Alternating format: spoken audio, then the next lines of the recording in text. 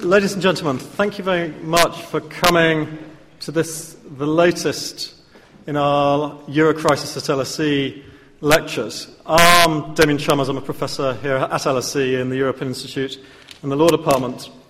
And at this stage in the evening, I only have two jobs. The first is to perform the annoying role of that trailer before the film begins, to tell you to switch off your mobiles if possible. The second, which I don't think I've done either, but the second's going to take rather longer, which is to introduce our speaker today. Today we have Professor Neil Walker, who's the Regius Professor of Public Law and Law of Nature and Nations at Edinburgh University, one of the most celebrated chairs, it has to be said, in Scotland. Before that, he was the Dean at the European University Institute in Florence, and before that, he was Professor at Aberdeen. Now, Neil's CV, and this is why it takes a little while, does generate a bit of envy, because he's achieved distinction in, I think, three areas. He started off as a criminologist, looking at the politics and democratic accountability of the police, and returned to that about 5 years ago, and has written more on law and security, and law and insecurity maybe, than anyone else. In keeping with his chair, but he's got a long tradition on this. He's written a lot on Scottish government and the law. Neil was the first person to really look at the poll tax, albeit in a Scottish context. I think he called it a community charge at the time. They probably don't, but it had bitter memories for that a wee bit older. And he's since come back to that and advised on many aspects to do with Scottish public law and devolution, including the court system in Scotland and implementation of the Leveson report.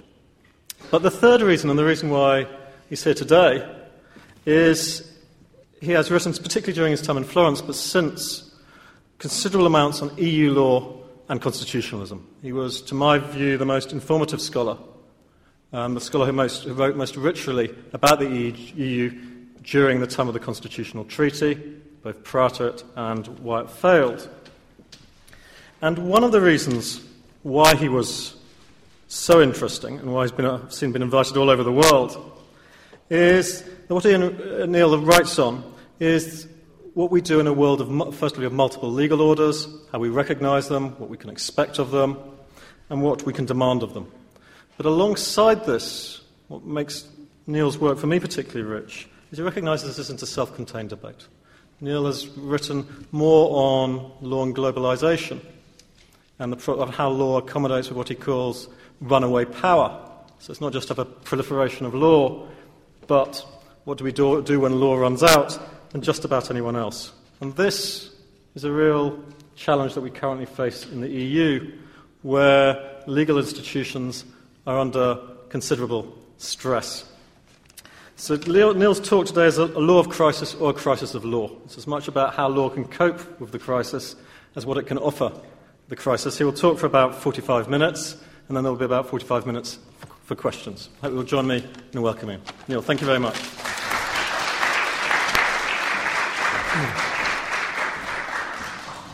Thanks very much, Damien. That's a hard one to live up to, but I'll try. Damien made the point there that I wrote a lot about the EU a few years ago, and some of the reasons for that were biographical, because I was working at the European University Institute, and you have to write about the EU if you're working at the European University Institute. But also, it was an incredibly exciting time. It was the time of the written constitutional debate, the years between 2001 and 2007. It ended in failure, and I spent a lot of time analysing the reasons why perhaps it should succeed, but the reasons why it nevertheless failed. And I guess since then, I hadn't really thought about it until I realised a few months ago that I hadn't written anything about the crisis. And Christian Jorges said to me he was going to stop talking to me unless I wrote something about the crisis. And I said, at the time, I said, it's very, partly my reasons for not writing about it were very mundane. It's a very fast-moving subject. But also, there was that sense which I see in the debate over the crisis, that sense of, not nihilism, but a sense of people finding it very, very difficult to actually write positively, to write affirmatively, to write about any affirmative future for the EU in the context of the crisis. So there's lots of talk within political rhetoric. We saw Merkel and Hollande speaking last week about the new EU utopia.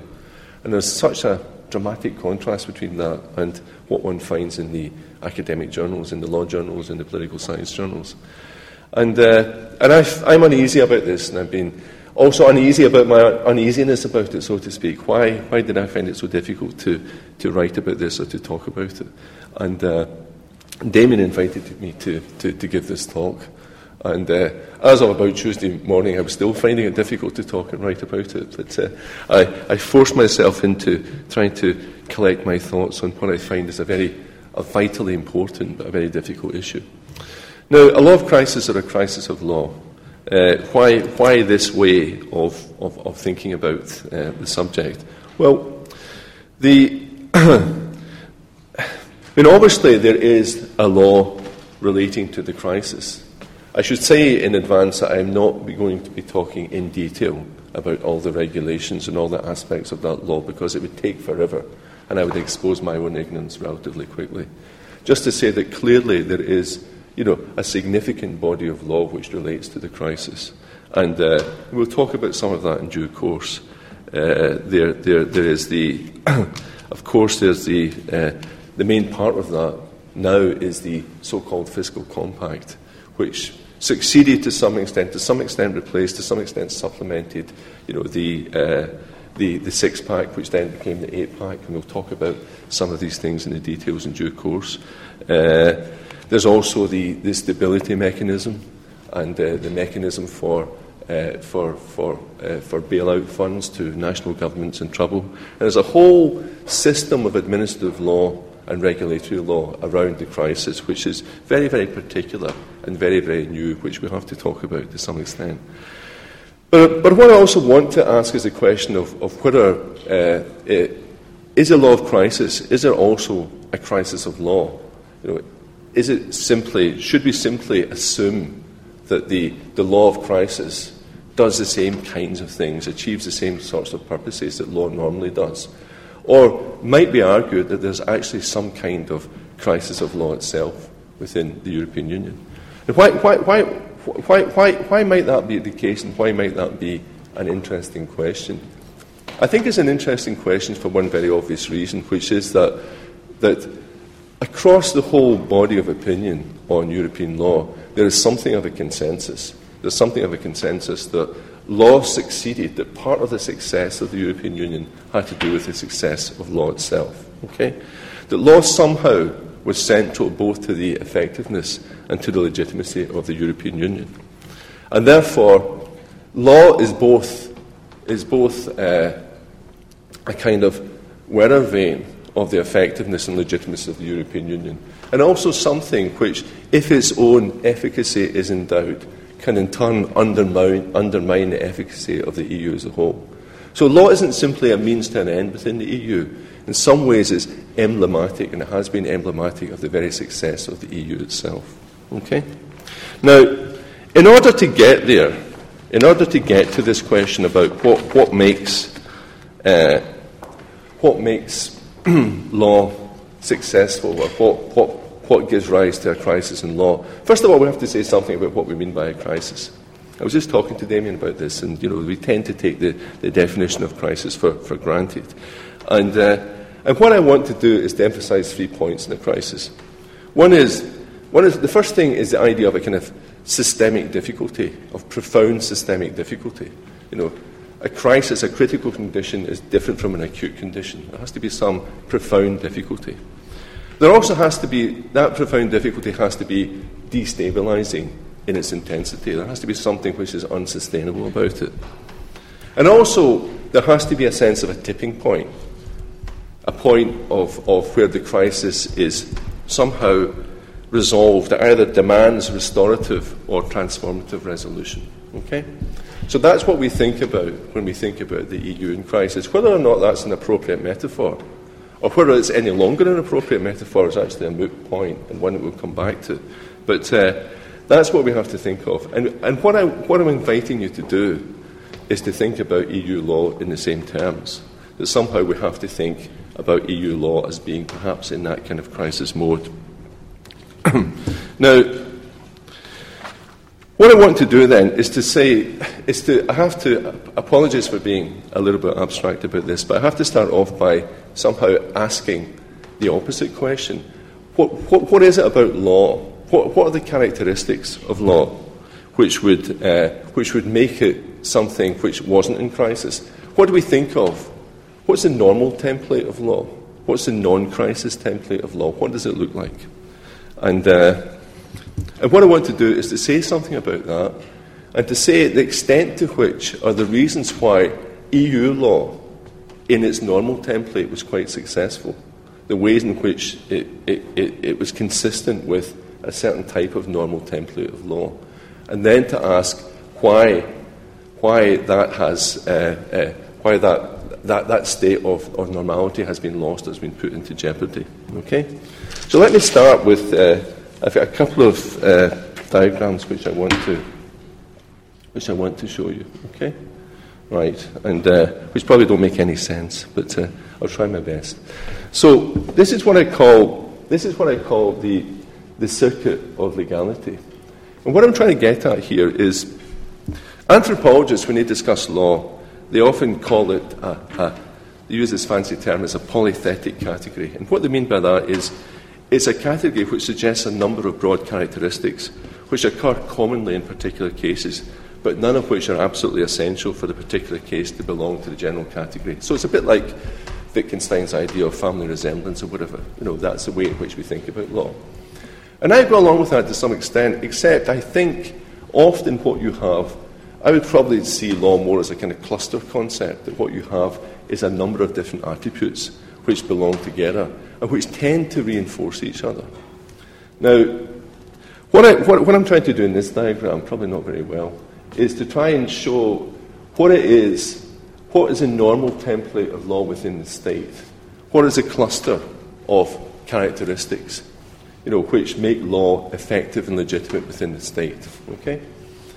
And basically, what I start off with is you start off with the three in the middle, the idea of justice, the right, community, and normative efficacy.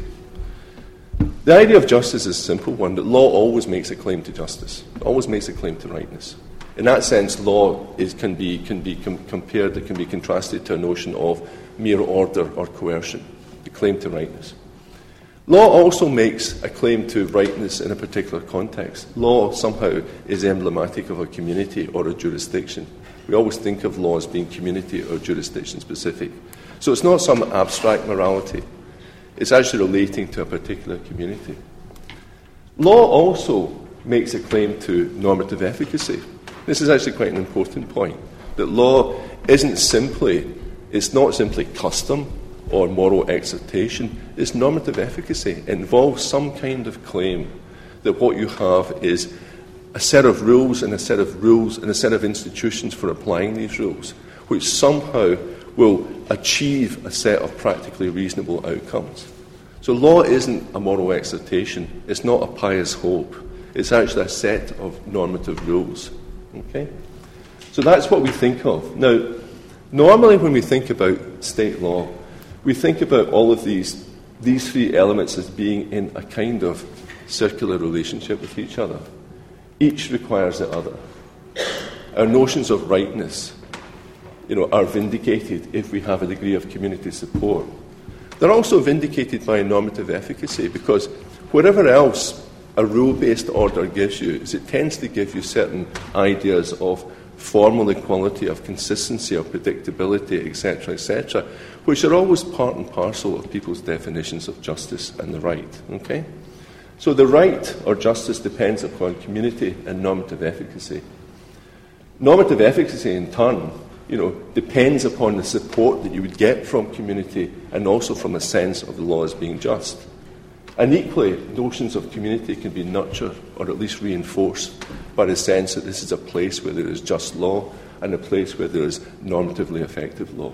So there tends to be a circular relationship between these things. And that's true of the modern state, even in pre-democratic times.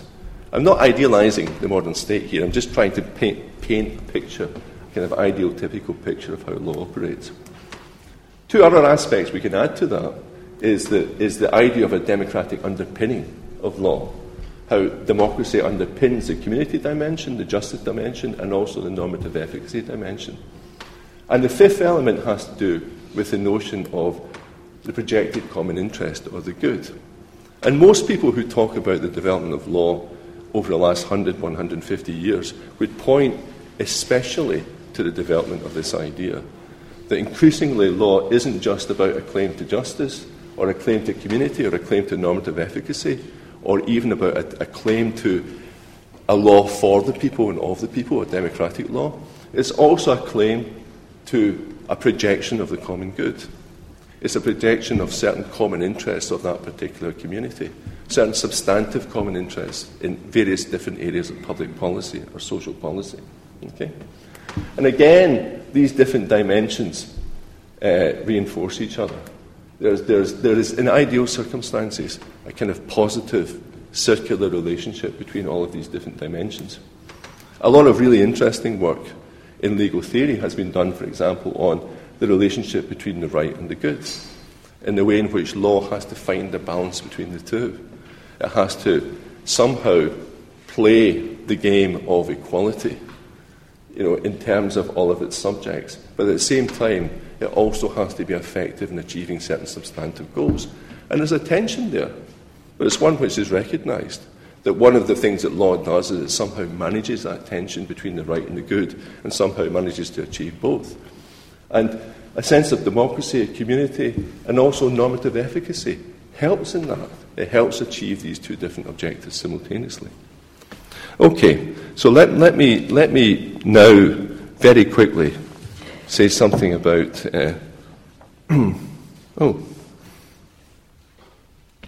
clever me.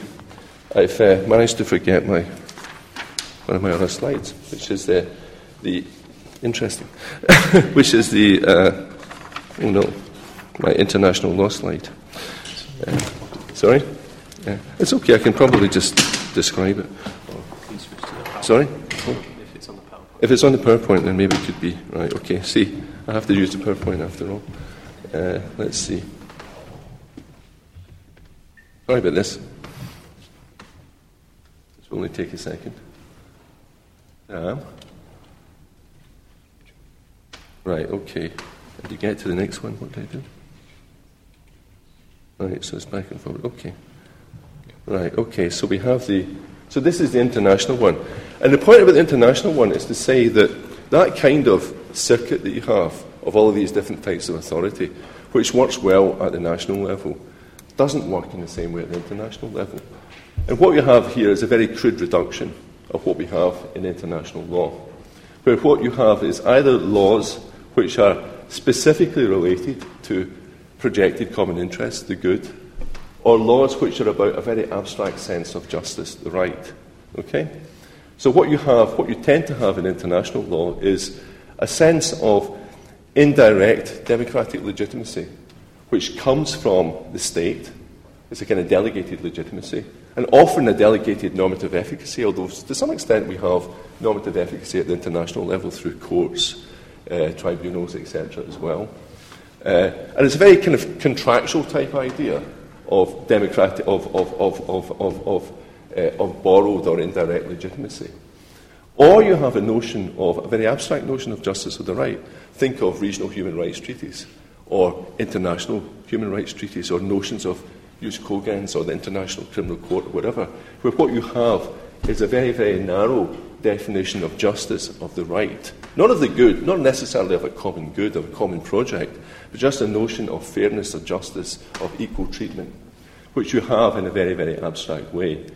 And this tends to actually, in its own way, it produces a thin notion of international community, and also a thin architecture of normative efficacy at the international level. So what you have in international law, what you tend to have, is a duality of truncated forms of legality. They still make it as legality in terms of the polythetic category of the anthropologists and anyone else, but it's much more truncated. It tends to be either based upon a notion of projected common interest or a notion of the right. And it's because what we don't have is we don't have notions of democracy and community circulating within the same area. So you either have a delegated notion of common interest or a very abstract universalist notion of justice. Okay? So that tends to be the model for international law. Now, okay.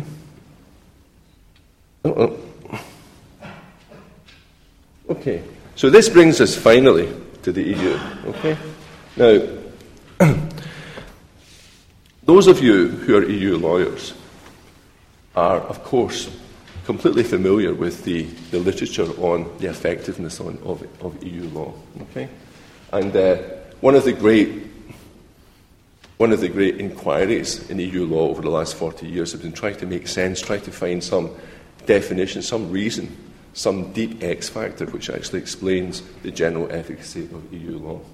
Now, I'm not trying to somehow trump all of these explanations, but I'm just trying to give my own very, very basic sense of that in a way which hopefully resonates with that history of thinking. Now, basically, what you have in the context of the EU, and what we actually need to is, please imagine. This is why I didn't want to put this on the. This is why I wanted to put this on the visualizer. Please imagine that there's another arrow running between justice and normative efficacy. Okay, they're not supposed to be apart. I just forgot to put the arrow in, so it's just imagine that arrow. So what you have typically within the EU is you have a kind of, in terms of law, a kind of double serendipity, sort of double contingency, and a double sort of element of luck or fortune within it. First of all, you have the history of a sense of a particular set of projected common interests. You know, the common market, the single market, as a kind of collective public good which goes beyond the state, and one which doesn't require high levels of democratic or community limitation because of its manifest quality. Okay? So that's one thing that you have, that somehow you have the projected common interest without the same need for democratic legitimation. But also, interestingly, you have a very strong relationship between that and the notion of the right. You actually have a very, very close relationship between the good and the right in the context of the EU. Because in many ways the good itself is, somehow, it's reducible to a series of rights. The good is free movement. The good is the free circulation of the factors of production. The good is a certain notion of individual liberalism, which is associated with a package of rights. So what the EU did, famously and distinctively, was to somehow occlude that distinction between the good and the right in the making of the polity. Now, that, in my view, is what makes law so important in the context of the EU, because normative efficacy, and by normative efficacy, as I say, we mean the very idea of the commitment to a rule-based approach to practical reason, and rules and institutions for enforcing rules. Normative efficacy can simultaneously appeal to both the right and the good. Okay? Normative efficacy is very, very important. You know, having supranational institutions and a dense body of supranational law was incredibly important for achieving the common good. But at the same time, it also achieved a wide framework of individual economic rights. It did these things simultaneously. Law is actually very good at achieving these two different sort of objectives. The luck of European law was that it could achieve the right and the good simultaneously. Now, the reason for that, of course, is that anyone who's ever taught European law, anyone who's ever studied European law, there's always this sense of the kind of double legitimation. You know, that the discipline of European law is actually incredibly important in terms of the public good to avoid free rider problems. You know, you cannot have exceptions unless they're very specifically law-based, otherwise the whole idea of the common market falls apart. But also that same discipline of European law is incredibly important from the point of view of the rule of law. It does the same thing. It simultaneously achieves the right and the good. Now, I will get on to the crisis in a moment. But what we have in that, of course, is that's a very kind of idealised model. And what you, of course, At a certain point, at a very, very early point in the history of the EU, this narrow notion of the good begins to splinter. Okay? Because the notion that somehow the only good is the common market falls foul to the kind of neo-functionalist idea that the market is related to so many other different sorts of sectors. Okay? And you're all aware of this argument, the relationship between negative integration and positive integration, the way in which increasingly to keep a level playing field in the market, you actually have to provide uniform or harmonious social policies in a whole range of different areas, both in relation to the nature of products and processes, including employment processes, etc., etc.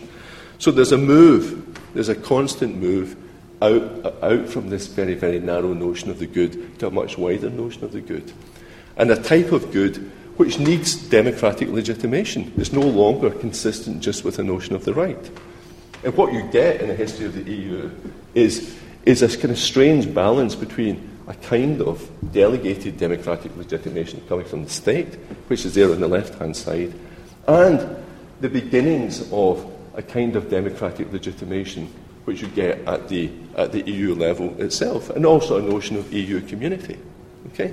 So for most of us, for most of our academic lives, when we think about the EU, there is this sense of this kind of box, but with notions of national democracy and national community, and also transnational democracy and community, somehow having to add to, but without doing it in a way which seems existential in terms of the crisis it's going to cause, because what you still have is this circle in the middle. You have this virtuous circle in the middle between these three different sets of objectives. Now, what happens with the crisis? What happens with the crisis is that gradually, this becomes less and less sustainable. The notion of there being a set of common interests or a good at the supranational level, which is not going to impinge upon national goods, was always a somewhat implausible notion, which is why you had to have elements of democracy at both the national level and at the supranational level to supplement it, why you had to have the council and the parliament, etc., etc. But increasingly, it becomes harder and harder, because what you have is a situation where not only is there marginal overlap between the supranational good and the national good, but what you begin to get is kind of systemic interpenetration. And you see this, we will all have different theories on where economic and monetary union fit within this. But when you start moving towards a situation where you need perfect economic and monetary union in order to avoid the transaction costs of different currencies, etc., in order to perfect the idea of the single market, then clearly, as we know, and this is the nature of the crisis, clearly what that does is that it creates a situation where individual states do not have the control of their own monetary policy, devaluation, etc., which would allow them to ease their own economic situations. Instead, what you have is a situation where, in order to stop major macroeconomic imbalances and dangers to the currency as a whole, increasingly what you have is the imposition not just of monetary controls, but the beginning of the imposition of fiscal controls as well. So what you have is the Fitch-Sharp type policy gap, or the integration gap, where increasingly, in order to achieve what started off as a very, very narrow European public good, increasingly the member states are constrained, not to take their own choices, not to be authors of their own public goods in all sorts of other areas of social policy and public policy. Now, that's a fundamental difficulty. But what I want to say is, I want to say something rather, in a sense that's kind of well known. What I want to say is to say something in particular about how this manifests itself in terms of law, and how it manifests itself in terms of the normative efficacy part of our chart. Now, let me take some water before I go into this.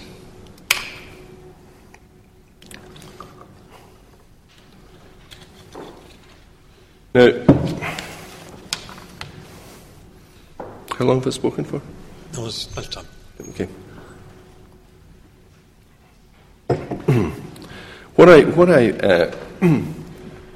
What you have is a situation where, as I say, you have a particular tradition of European law. And there's always been a lot of regulatory law at the European level, but there's also the basic framework of European law has been about the protection of economic rights. Negative integration has always been more significant than positive integration. And that's something which has gradually changed, but it's changed in ways which hopefully have been, to some extent at least, fertilised by national democracy or by European parliamentary democracy itself. Positive integration, insofar as there's required a legitimation beyond simply the manifest public good or the right, has to some extent been justified through national democracy or supranational democracy. That is something which, in the crisis conditions of the euro crisis, becomes less and less plausible. And my argument is that in the legal response to that, the problem is actually exacerbated, because many of the virtues of normative efficacy, which allowed normative efficacy to be in a circular relationship with the good and the right, get lost in the way that we develop the law in this context. Now, as I say, I don't want to go into detail as to the nature of the different aspects of the law, but what I want to do is I want to point out a number of different features of the legal regime, which I think, very much undermine and undercut the general received historical notion of legality within the EU. One is, the first point I want to make is that there's something incredibly unsettled and unsettling and unresolved about the legal regime of the EU in the context of the crisis. That's the first point I would make. That if you think about our normal conceptions of the relationship between normative efficacy and justice, it's very, very dependent upon settled rules, general rules, clear rules, non-retrospective rules, rules which, if you think of Lon Fuller's conception of the inner morality of law, rules which you can predict will be in place for a long period of time. Anyone who's looked at the recent history of legal intervention in the context of the fiscal crisis can see that that's just not the case.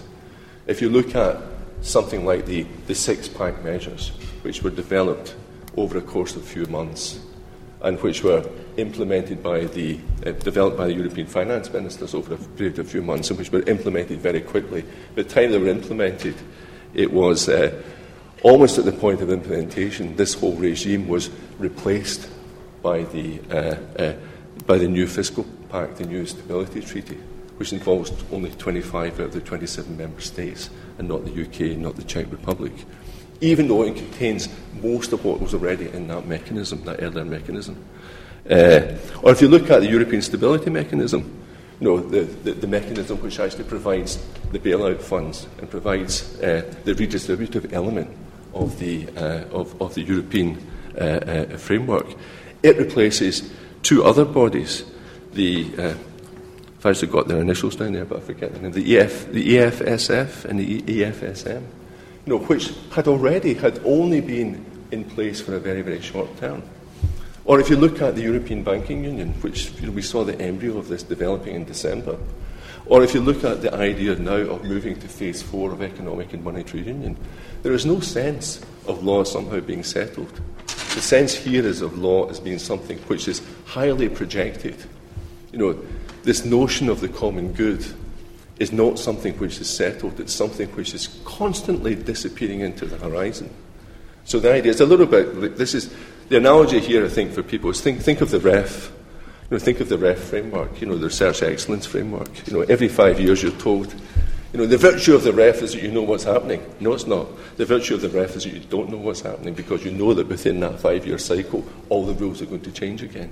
Now, I'm sorry, that might seem like a facile analogy, but there's something there, I think, in the context of EU law and the way in which law, in a sense, is accelerating, or regulatory law is accelerating in this context.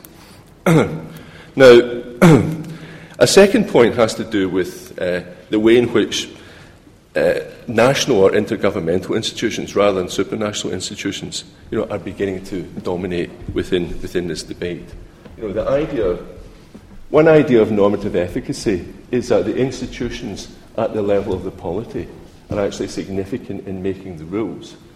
What we have, and what we know that we have, is that we have increasingly a move towards an imbalance in favour of national institutions, largely through the Council, but not just through the Council. If we think about some of the other treaties which have taken place outside the framework of the EU, both the Fiscal Compact but also the European Stability Mechanism Treaty, again what's happened is that these have been intergovernmental initiatives out with the context of the EU and even its treaty-making process. So what you have there is the beginning of a domination by national or intergovernmental institutions. A lot of people, Habermas, for example, has talked about the idea of a post-democratic executive federalism. And that's precisely what it means, a federalism which is dominated not by legislative mechanisms, but by executive mechanisms. By executive mechanisms which somehow create power at the centre, but from their different regional contexts. So that's a second problem, a second difficulty, that if you look at the way in which the law has been made. I mentioned the six-pack law, for example. A point was made by is Lawrence DeVita, is he in the audience here? No? But in a recent article, he was making the point that if you look at the conclusions of the European Council in recent years, it's really changed. Whereas previously the idea of the European Council as having a broad strategic role within European law, but the Commission as being the main legislator, that's been changed over. The European Council becomes increasingly prescriptive, and the European Council was very, very strongly behind the six-pack legislation, etc. There's a sense in which that general authorship role of the intergovernmental side of the European Union has become a much more specific legislative role. A third point I want to make is that there's a movement, and this is an idea which I steal from Damien, that there's been a movement very much towards a regulatory mode of lawmaking. And this is actually very, very important, because what Damien means by regulatory law, and which I think is a good definition, is a form of regulation where the fundamental idea is neither democratic law, it's neither law which is about the negotiation between different parties, nor is it law as imperium, nor is it law simply as a general rule, as a specific rule which is actually set down. It's law as compliance, it's law as the management of compliance. It's law where what you have is, and again you see this in the context of the stability mechanisms and the various mechanisms that we have for ensuring the balancing of budgets at national levels, the excessive deficit procedure, etc., etc., where what you have is an asymmetrical relationship where one party is in charge of the goals, the public good, but it doesn't specify that public good simply by a general rule, nor does it negotiate that public good with other interested parties. What it says is that we will think up an increasingly opaque and complex architecture to ensure that you actually achieve these objectives finally. So what you have there is like the dark side of the open method of coordination. So what you actually have is a mechanism for the management of compliance which doesn't really have any exit option, where you're doomed to succeed. Where what you have is a set of mechanisms which will continue endlessly until their success. And so the whole idea that we have within the stability framework, within the fiscal pact, the idea that basically at the European level, the balancing of budgets, the ensuring against excessive deficits, the ensuring against macroeconomic imbalances, this isn't done in terms of general law. This is done in terms of a process of micromanagement, which involves sticks and carrots at various points, and where there's very, very little mechanism for refusal, for reworking, etc., etc. There can be delay, but there can't be a reworking of the actual norms itself. So, moving quickly on, there's also another idea, another problem which we have within the new mechanism is that there's a domination by powerful national interests rather than negotiated interests of all states. It is wrong to say, and this is also a point which I took from Floris de Vitte's piece, it's wrong to say that somehow what we have is the replacement of supranationalism by an old-fashioned system of intergovernmentalism. What we have increasingly is the power of a few is the influence of a few very, very powerful states, in particular Germany and France, but also in a negative sense the UK. Very, very powerful states who, in all sorts of ways, under the new regime, have become more powerful. Like, take one statistic which I saw is that under the stability mechanism, which is in charge of the bailout funds, which is a separate international treaty, Germany has 27% of the votes, whereas normally it would have 8% of the votes within the council. And there are other examples like that. Other examples of informal rulemaking, of control by the most powerful parties. And in fact, the very movement back towards empowering the intergovernmental parties is itself empowering of the large nations against the small, because some of the ways in which the small states in the EU are protected is through the supranational institutions and the levelling effect of them, of the Commission, etc., where you have more or less equal representation between the different member states and the court. So there is a significant movement there as well. Another idea, which, and I've only got 2 or 3 more notions to put forward here. Another one is that there's a tendency to what I would say commandeer national legal institutions within this framework.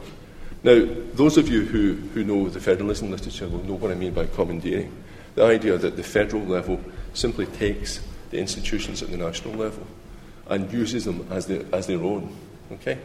Now, you think of the rules within the fiscal compact, which actually order the member states to change their own national law. And at one point, an earlier version of the draft, there was actually an order to change the constitution.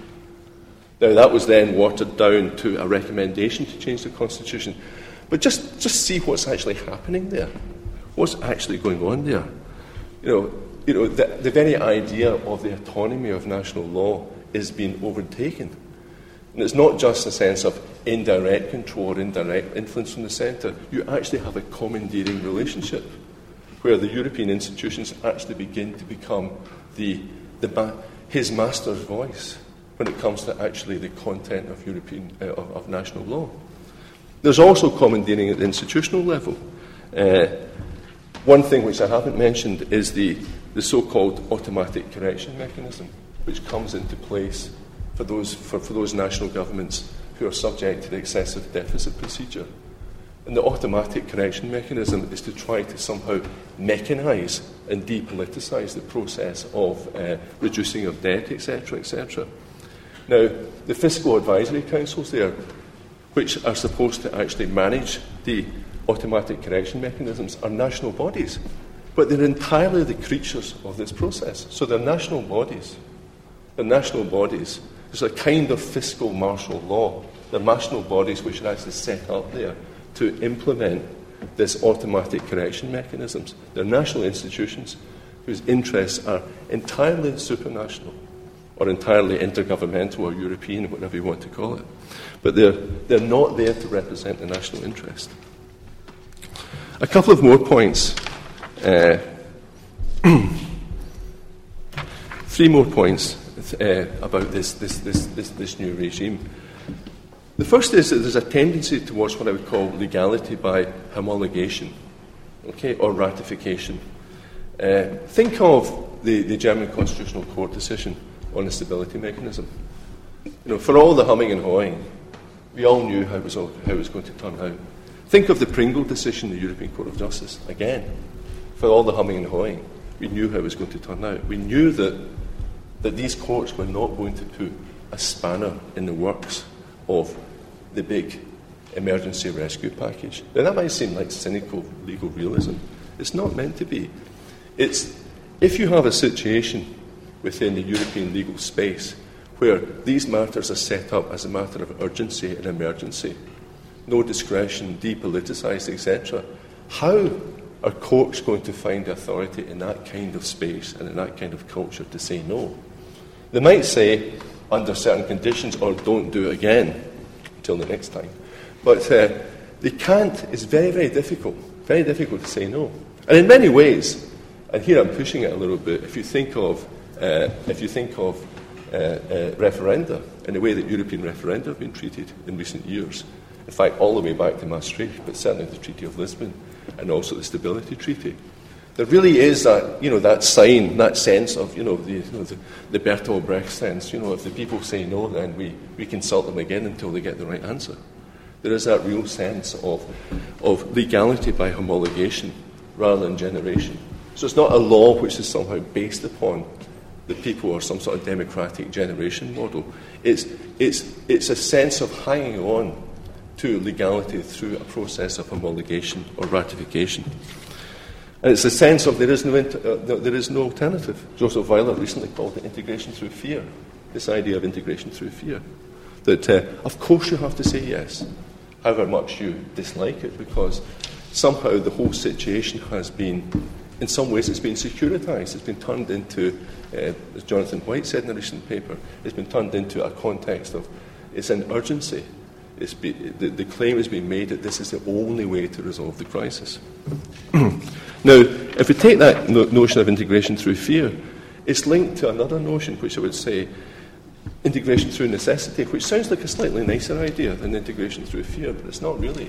Because what integration through necessity says is that just as you have to live with the consequences of what's happened so far and don't put a spanner in the works, also we can think, and this links back to the unsettled nature of the law, that somehow there is a horizon of inexorable further integration, fiscal integration, etc., which is required. The banking mechanism, so many of these new projects are set up as stage one of something. They're set up as very much as trailers for a whole programme of law. So not only do they brook no disagreement, but they brook no disagreement with the very idea that they're just stage one of what's seen as an inexorable process. And this can be painted in a very positive light. Integration by necessity, here is our opportunity. Necessity is the mother of invention. Here's the point at which we have to have higher levels of fiscal integration. And you can have that argument if you want, and you can take that argument if you want. But the problem is that integration through necessity is written in the same register as integration through fear. It's written in the register of there is no alternative. This is not something which can easily be done any other way. And the final point I would make is that there's a kind of tendency in all of this to move towards a system of differentiated integration. Okay? A system where there's no longer a strong idea of the integrity of the European legal order. Now, my very sense of the circuit of legality is caught up with this notion of integrity, that somehow it's a circuit of both enablement and containment of political authority, supporting and supported by a particular political community. So there's something in that which says that somehow, you have to, however you change the game, you have to play within the rules of that game, and the rules of that as a singular political community. Now, what we see with the two major mechanisms, the stability mechanism and also the fiscal pact, is a movement away from that. So we have this great constitutional debate 7 or 8 years ago, which fails and is replaced by the Treaty of Lisbon, and we were told at the time that one of the reasons why we don't need the constitutional treaty, and one of the reasons why the Treaty of Lisbon is enough, is that we will not need major treaty reform again in this generation. Now, when circumstances change, and there's a context within which there should be a European-wide debate about what happens to the European Union, what happens then is that very, very quickly parties move towards differentiated solutions, differentiated ideas. The idea that these things can be done by either the Euro country parties or, in the case of the fiscal compact, 25 out of the 27. I'm not saying that the martyred heroes here are the Czechs, the Brits. That's not my point. The point is that there is a very casual move towards what I would call constitutional differentiation. It's not just differentiation at a lower level, it's actually differentiation at the level of the fundamental treaty itself. So, right, let me conclude. Take a couple of minutes. Okay? That there are two dangers with this crisis, right? One is that it gets worse, and the other is that it doesn't get worse, right? Or not palpably so, right? And the reason why, and I'm not being flippant about this, because what I mean by this is a sense of crisis, is a sense of political crisis, not the crisis in the streets, not the fact that, people are looking through the bins in Madrid or Athens. That is human tragedy. I'm not talking about that. I'm talking about the political crisis. So, if the crisis gets worse, it means that the crisis still has political salience as a crisis. If it doesn't, then what it means is that we're seeking refuge in what Jonathan White called the new normality of the post-emergency. Okay? And that's the danger, that somehow this situation, where the very features of the rule of law, which were part of this kind of circular relationship between the right and the good, have actually turned into almost like the opposite of themselves. Not in every respect. Much of European law continues in the normal way, but there's this other aspect of regulatory law which goes against that. And that in all of this, what we have is all the movements I've moved away, the truncation, the cutting off of community and democracy at the supranational level, the re-energising of some communities and some democracies at the national level. So a very, very asymmetrical dependence upon the outside within the EU.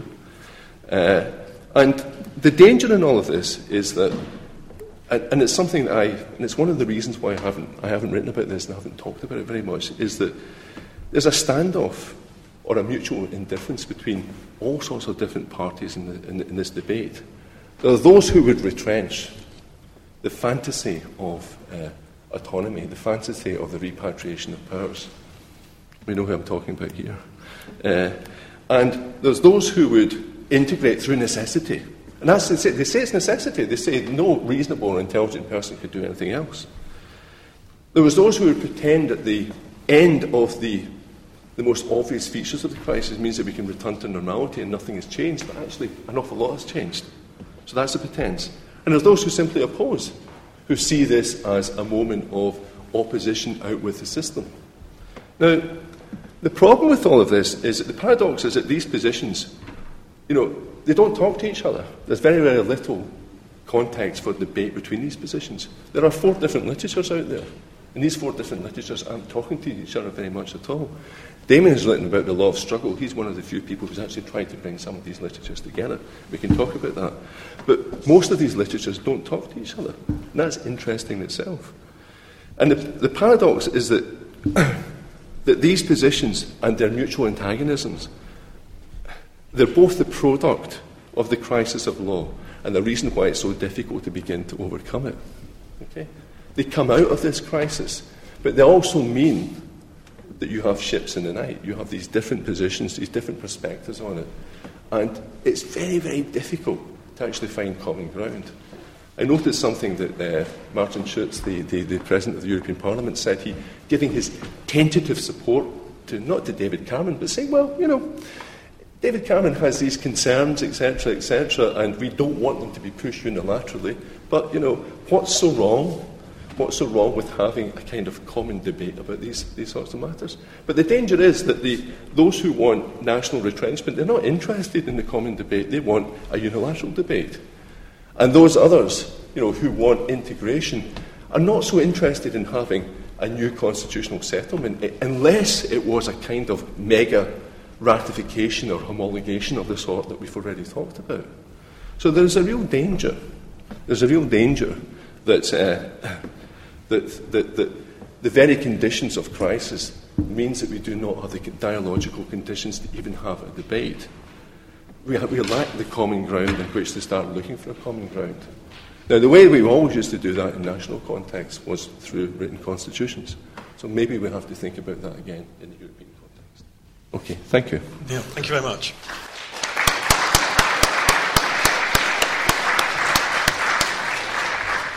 That was fantastic. We've got about half an hour for questions. I will try and take them in clumps of three. If people could just identify themselves and wait for the microphone before answering the question, that would be great.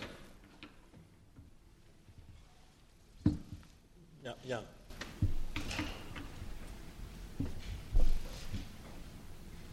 Hi, I'm Jan Kumari from the Law Department and the European Institute. I was surprised when you said that there was this virtuous circle in European Union law, that it both supported individual right and some sense of common good. Now, the common good was the internal market, if I understood you correctly, and the right was... the rights of the individuals within the internal market. Yeah, within that internal market. Now, it could work under a certain conception of justice or under a certain conception of what is good for someone, but what I appreciate about the crisis and what I think you perhaps wanted to say but you didn't was the fact that the crisis made these tensions explicit, that in fact what you described as a virtuous circle was not a necessity for the European Union integration or for European Union law, but it was just because those tensions or conflicts which now appear after the crisis started weren't so visible. So the crisis... exposed what was papered over. Yeah, that's what I want to say. Now, the fact that what you said, it's what's contestable, what's problematic about this law of the crisis, that you have this sense of common good which is constantly disappearing on the horizon. I think that's exactly what's good about the crisis, because there is no common notion of common good in Europe. So shouldn't it be, appreciated in more positive terms? And the related question is it possible for a lawyer to appreciate it in positive terms? Because I think we lawyers want to have some united notion of common good or some, notion of what's right. And the crisis just exposes us as unable to cope with the crisis because lawyers don't have answer to that until someone else provided this notion of common good or right. Okay. Gentleman at the back. Thanks, Jean. Hello, I'm Clément Pallière, a student Master of Public Affairs. Not very literate in law, but I have to say, I found very striking this idea of law as a compliance mechanism that always goes forward, and I guess it's also the title of your conference, where law is supposed to be stable, at least constitutionally.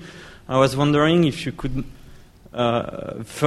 explain a little bit more what's the impact on the right, and maybe even on the right of individuals, of the citizens, of this constant evolving law. Okay, will do. And finally, gentleman there next to Jan, Mike. Thanks very much. Mike Wilkinson.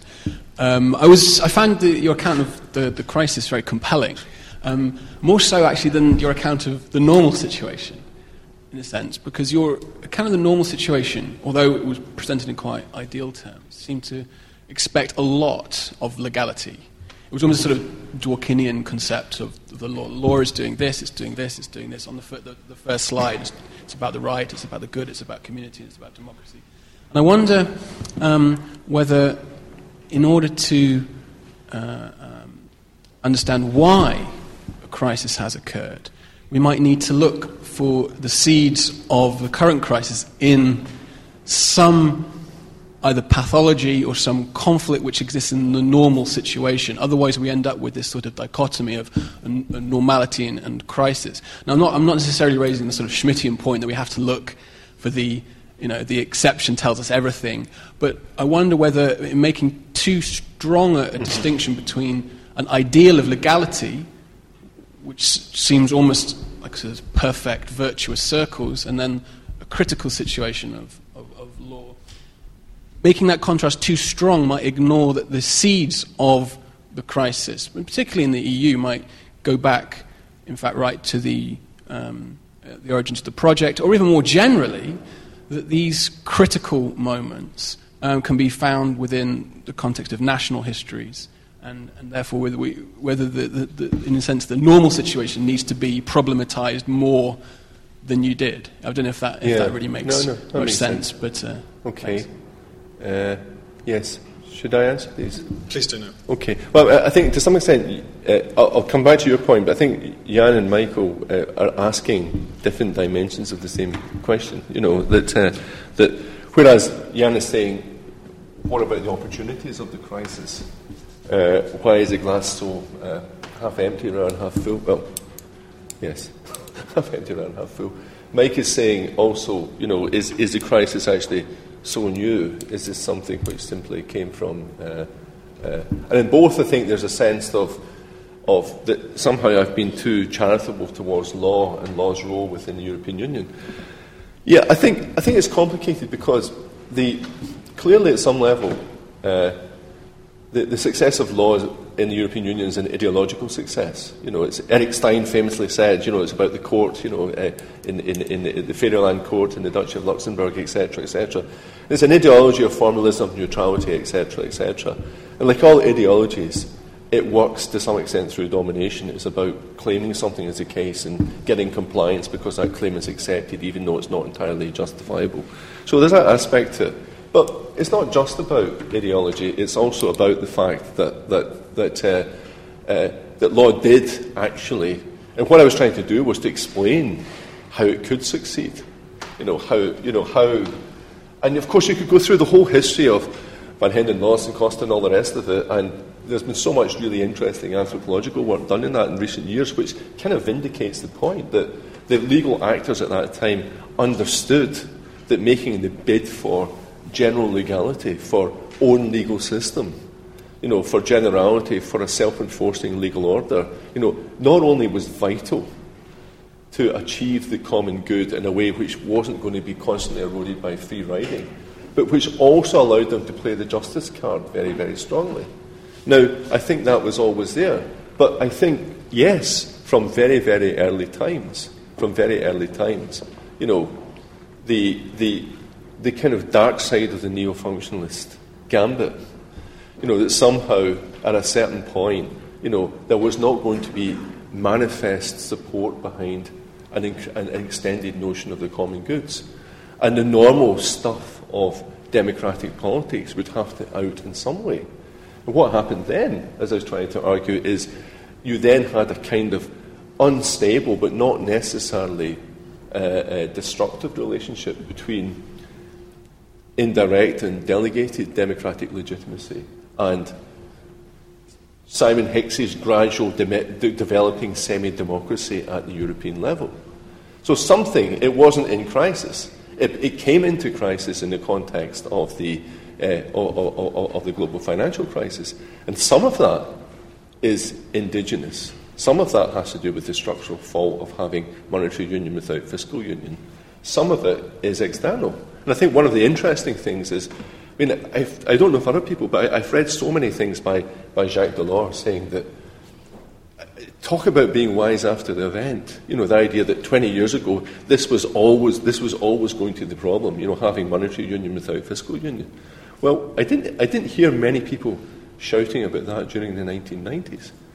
So there was obviously a sense within that on the one hand, there are the seeds of this kind of situation built into that structural fault of ever-increasing projected common interests.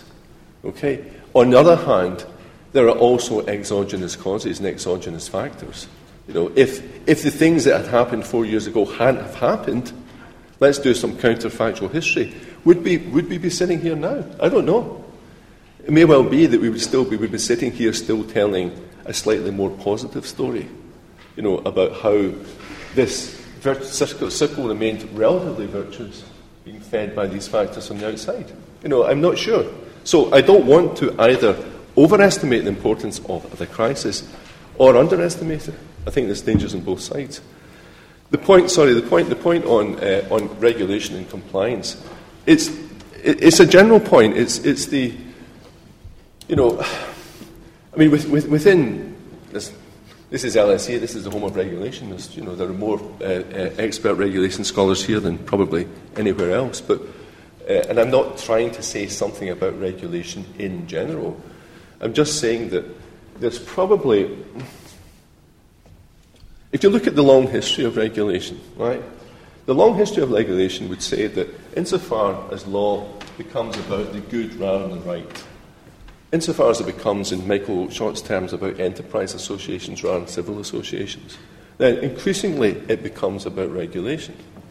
Because the right is always dependent upon generality, predictability, certainty, other things as well, but it requires that kind of model of normative efficacy.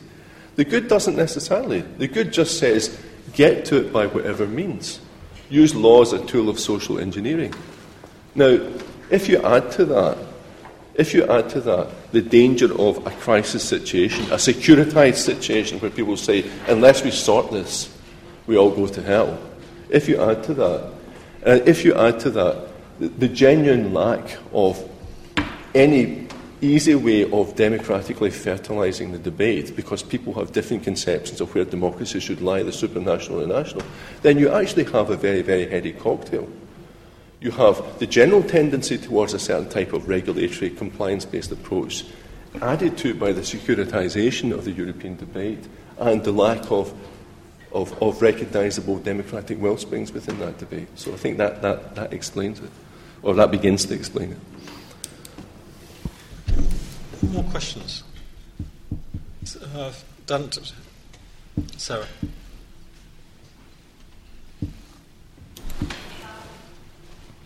Sarah Hobble, the European Institute. Thanks for a great talk.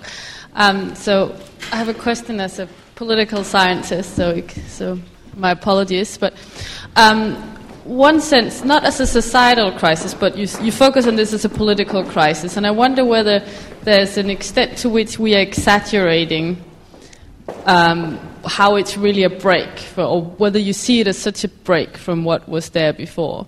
Because three of the elements you mentioned, like the predictability or stability of law, looking at it not as a lawyer, it seems that there's been new treaties, new constitutional settlements all the time. So how is this really so new?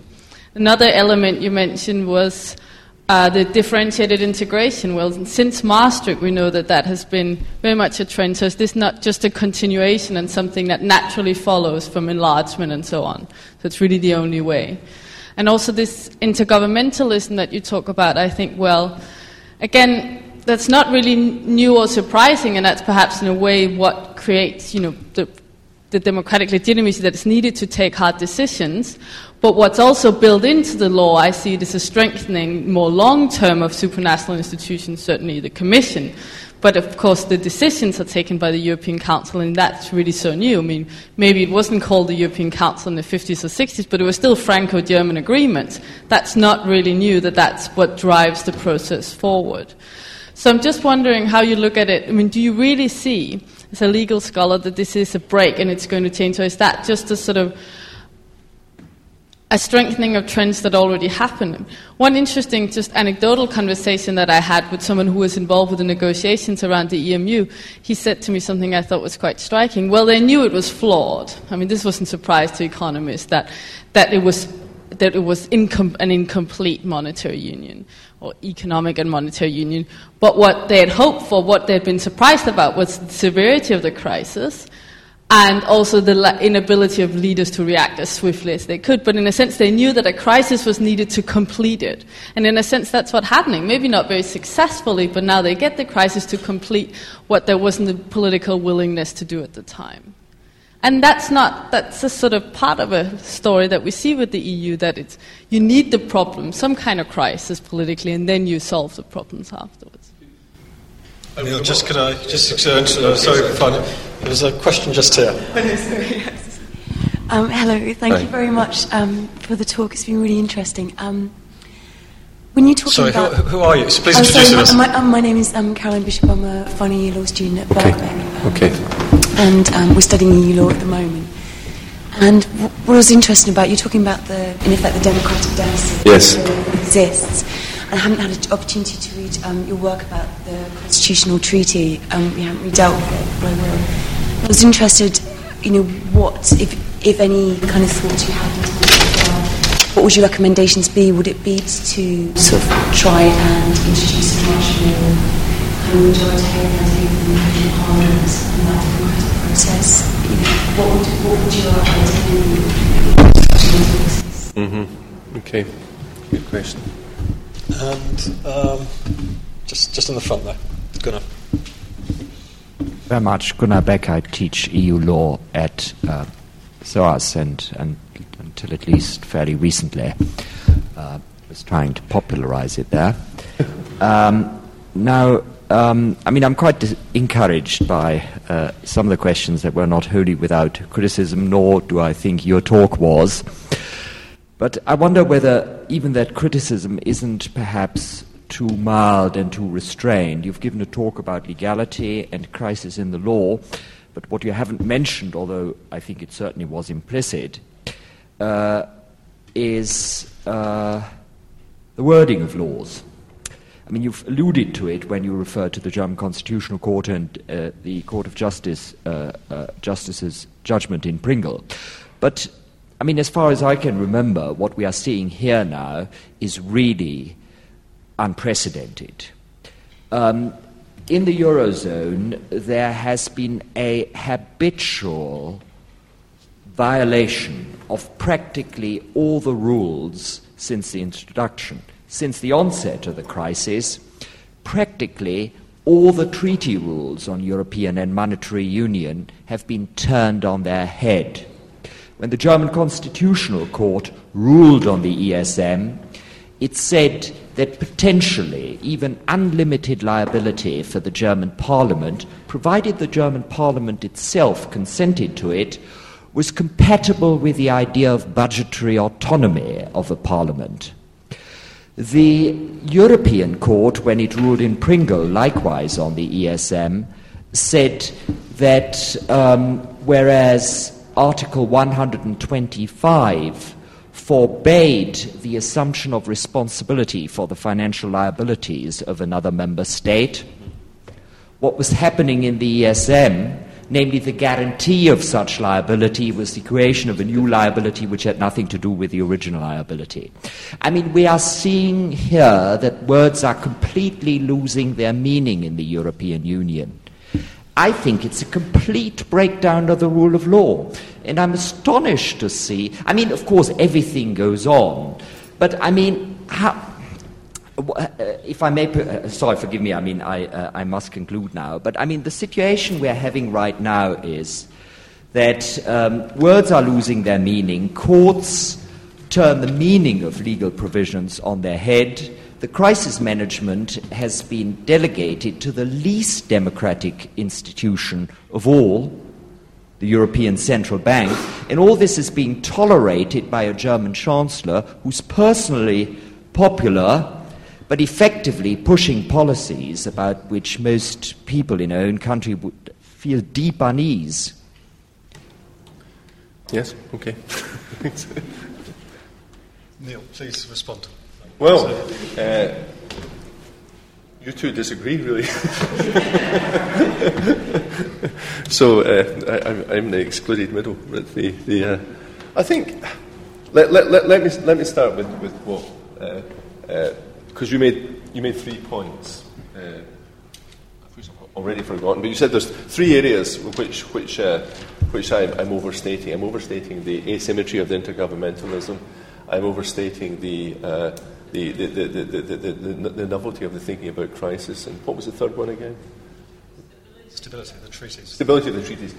You know, there comes a point where so you're saying it's a question of degree. You're saying, by God, it's not a question of degree. It's a qualitative shift. It's a qualitative leap. You know, and what I would say was, first of all, on the crisis. I mean, in the context of the constitutional debate, for example, sometimes people did say that you can't have an effective constitution here. And this comes back to the in the middle. You can't, unless you actually have a critical moment, wherever it might be. But no one. I'd be much more impressed by these economists if they predicted it at the time. People were very good at predicting things retrospectively. There wasn't that many people writing 6 or 7 years ago who were saying that there is an impending crisis of this sort in the EU. I mean, in many ways, the European Constitutional Treaty was defeated by a mixture of sui generis complacency in the middle and the inability to have any terms of dialogue between the more integrationist and the more nationalist perspectives. And in all of that, I thought what the debate actually lacked was any sense of impending crisis. There was a sense of of different worldviews about the future of the project. But there wasn't a sense that somehow the clash of these worldviews was going to create a crisis situation. Now, I know all the arguments about EMU, etc., and these arguments, I think one of the really interesting political facts was that there wasn't more talk about crisis. There wasn't more talk about crisis in that context. Differentiated integration, I think, is an interesting one. It was there, I did work in this years ago, it was there as a theoretical possibility in the books for a long period of time, and to some extent it was used. But here it's been used in a way which is outside the treaties. So this is like a constitutional version of differentiated integration. It's one thing to say that you have differentiated integration at all sorts of sub-levels, but if you're saying you have to actually have it at the level of the polity itself, especially 3 years after you've declared the Treaty of Lisbon is the last word, then something new and something different is going on there. Intergovernmentalism, it's one thing to have a German-French motor when you've got 6, a German-French motor when you have 27, coming on 28. It's a different kind of thing. It's a different kind of polity. So, I mean, I think there are qualitative differences there. Your point, I agree with a lot of what you said, and my point about integration through necessity, integration through fear, etc., was and the Habermasian idea of the post-democratic executive federalism was trying to get at that point. But again, we have to be careful. The sorts of things that Mike Wilkinson and Jan were saying earlier, that this isn't some ideal scenario which somehow was turned on its head over the last 3 or 4 years. I mean, I do think that maybe I didn't succeed. I was trying to paint a dynamic picture whereby this was a process. This isn't something. Satan hasn't suddenly taken over. This is something which was built into the kind of DNA of the EU, that this sort of thing could happen. It wasn't necessarily going to happen. It didn't necessarily have to be treated in this sort of way. But I think there's always been, if I took my regulatory stuff seriously, and there'll be people in this room who have, you could write a very interesting history of the regulatory dimension of European law as opposed to the rule of law, general legality dimension, where you could see these sorts of regulatory compliance issues coming up and all sorts of other issues. Now it's become much more profound, in the context of the EMU and the crisis. On the question of the Constitution, I didn't have time to get into this, but my sense of those who believe in a constitution for the European Union often get a very, very poor press. Okay. And often what people do is they say, you believe in a constitution, why? You think it's going to produce democracy, community, justice, the common good, normative efficacy. And some people say, yes, that's what it'll produce. And other people say, how naive, it won't produce these things. And what I'm saying is that what actually a constitution can do, is it can actually provide, a kind of circuit of enablement and containment of political authority. It can actually put that circuit in motion. That's what a constitution does. That's what a constitution does in a state context. Whether it can do it in a EU context is a very, very different question. It's a very difficult question. I mean, usually in the context of a state, I come from Scotland, where we may have a new state in 3 or 4 years' time. And whatever happens, if you have a new state, then you'll have the impetus of a vote for change, and you'll have the template of what it is to be a national polity. In the EU, you don't have that. Whatever you're going to have, you don't have that. It's precisely because you don't have that impetus. But what you have is people who do nevertheless share a common political space. They share it in different terms. If you share a common political space in different terms, if you want to make some kind of polity out of that, if you want that polity to somehow respond to these different notions in the circuit of legality, then I simply lack the imagination to see how you do that other than through the framework of something like a constitution. Now, and what I was trying to say at the end is, when I see people disappearing down the different attitudes which don't speak to each other. I don't see an alternative to that. I mean, a constitution, Miguel Maduro made the point when he talks about comparative institutional advantage, saying it's not about whether your proposal is realistic, it's about whether it's any less realistic than any of the other proposals which are on the table. And there aren't many proposals on the table, which actually take seriously the need to actually respond to these very, very different constituencies within the European Union with a very, very different view of its future. Sorry?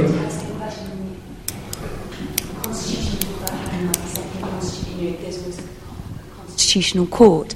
So, I mean, would there not be a requirement that there would be?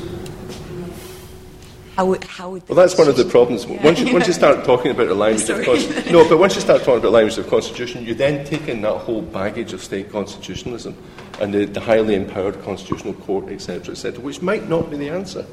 I'm not talking about a constitution in that sense. I'm talking about a constitution as something which knits together these different aspects of legality. And to some extent, a written constitution, a constitutional process, can actually bring these sorts of things to the surface. But it's just one idea.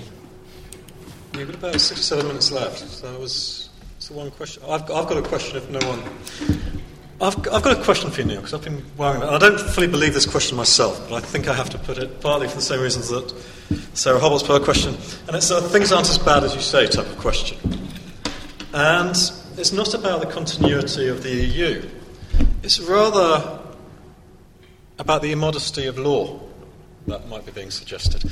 Like, if you think about most public law courses, or constitutional law courses, almost anywhere in Europe, they don't spend a lot of time on budgetary law or law of macroeconomic performance or any of those things.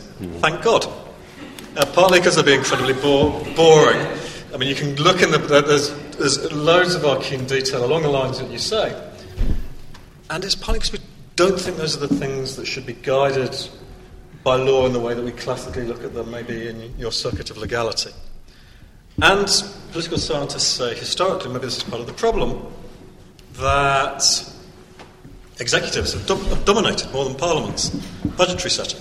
So you have this tendency beneath the EU language anyway.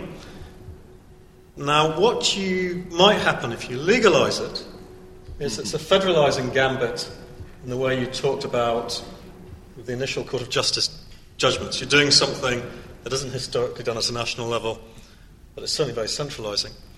And you also lose the point that might be one of the geniuses of the EU, that precisely because it's doing all these things that people don't like, that for the first time people argue and debate budgets and macroeconomics in a much more engaged way than typically happens here in the UK, where it's either ignored or fetishised under things like the pasty taxes. Mm-hmm. So the argument is that this does have a democratic potential, and it might be precisely that it's not fully legal. Mm-hmm. Yeah, although, I mean, we're in your article in the law... I'm not being consistent here, I have to say. In the law of struggle, no, but one of the things that struck me was, and the idea of the regulatory model in the somewhat pejorative way that I painted it.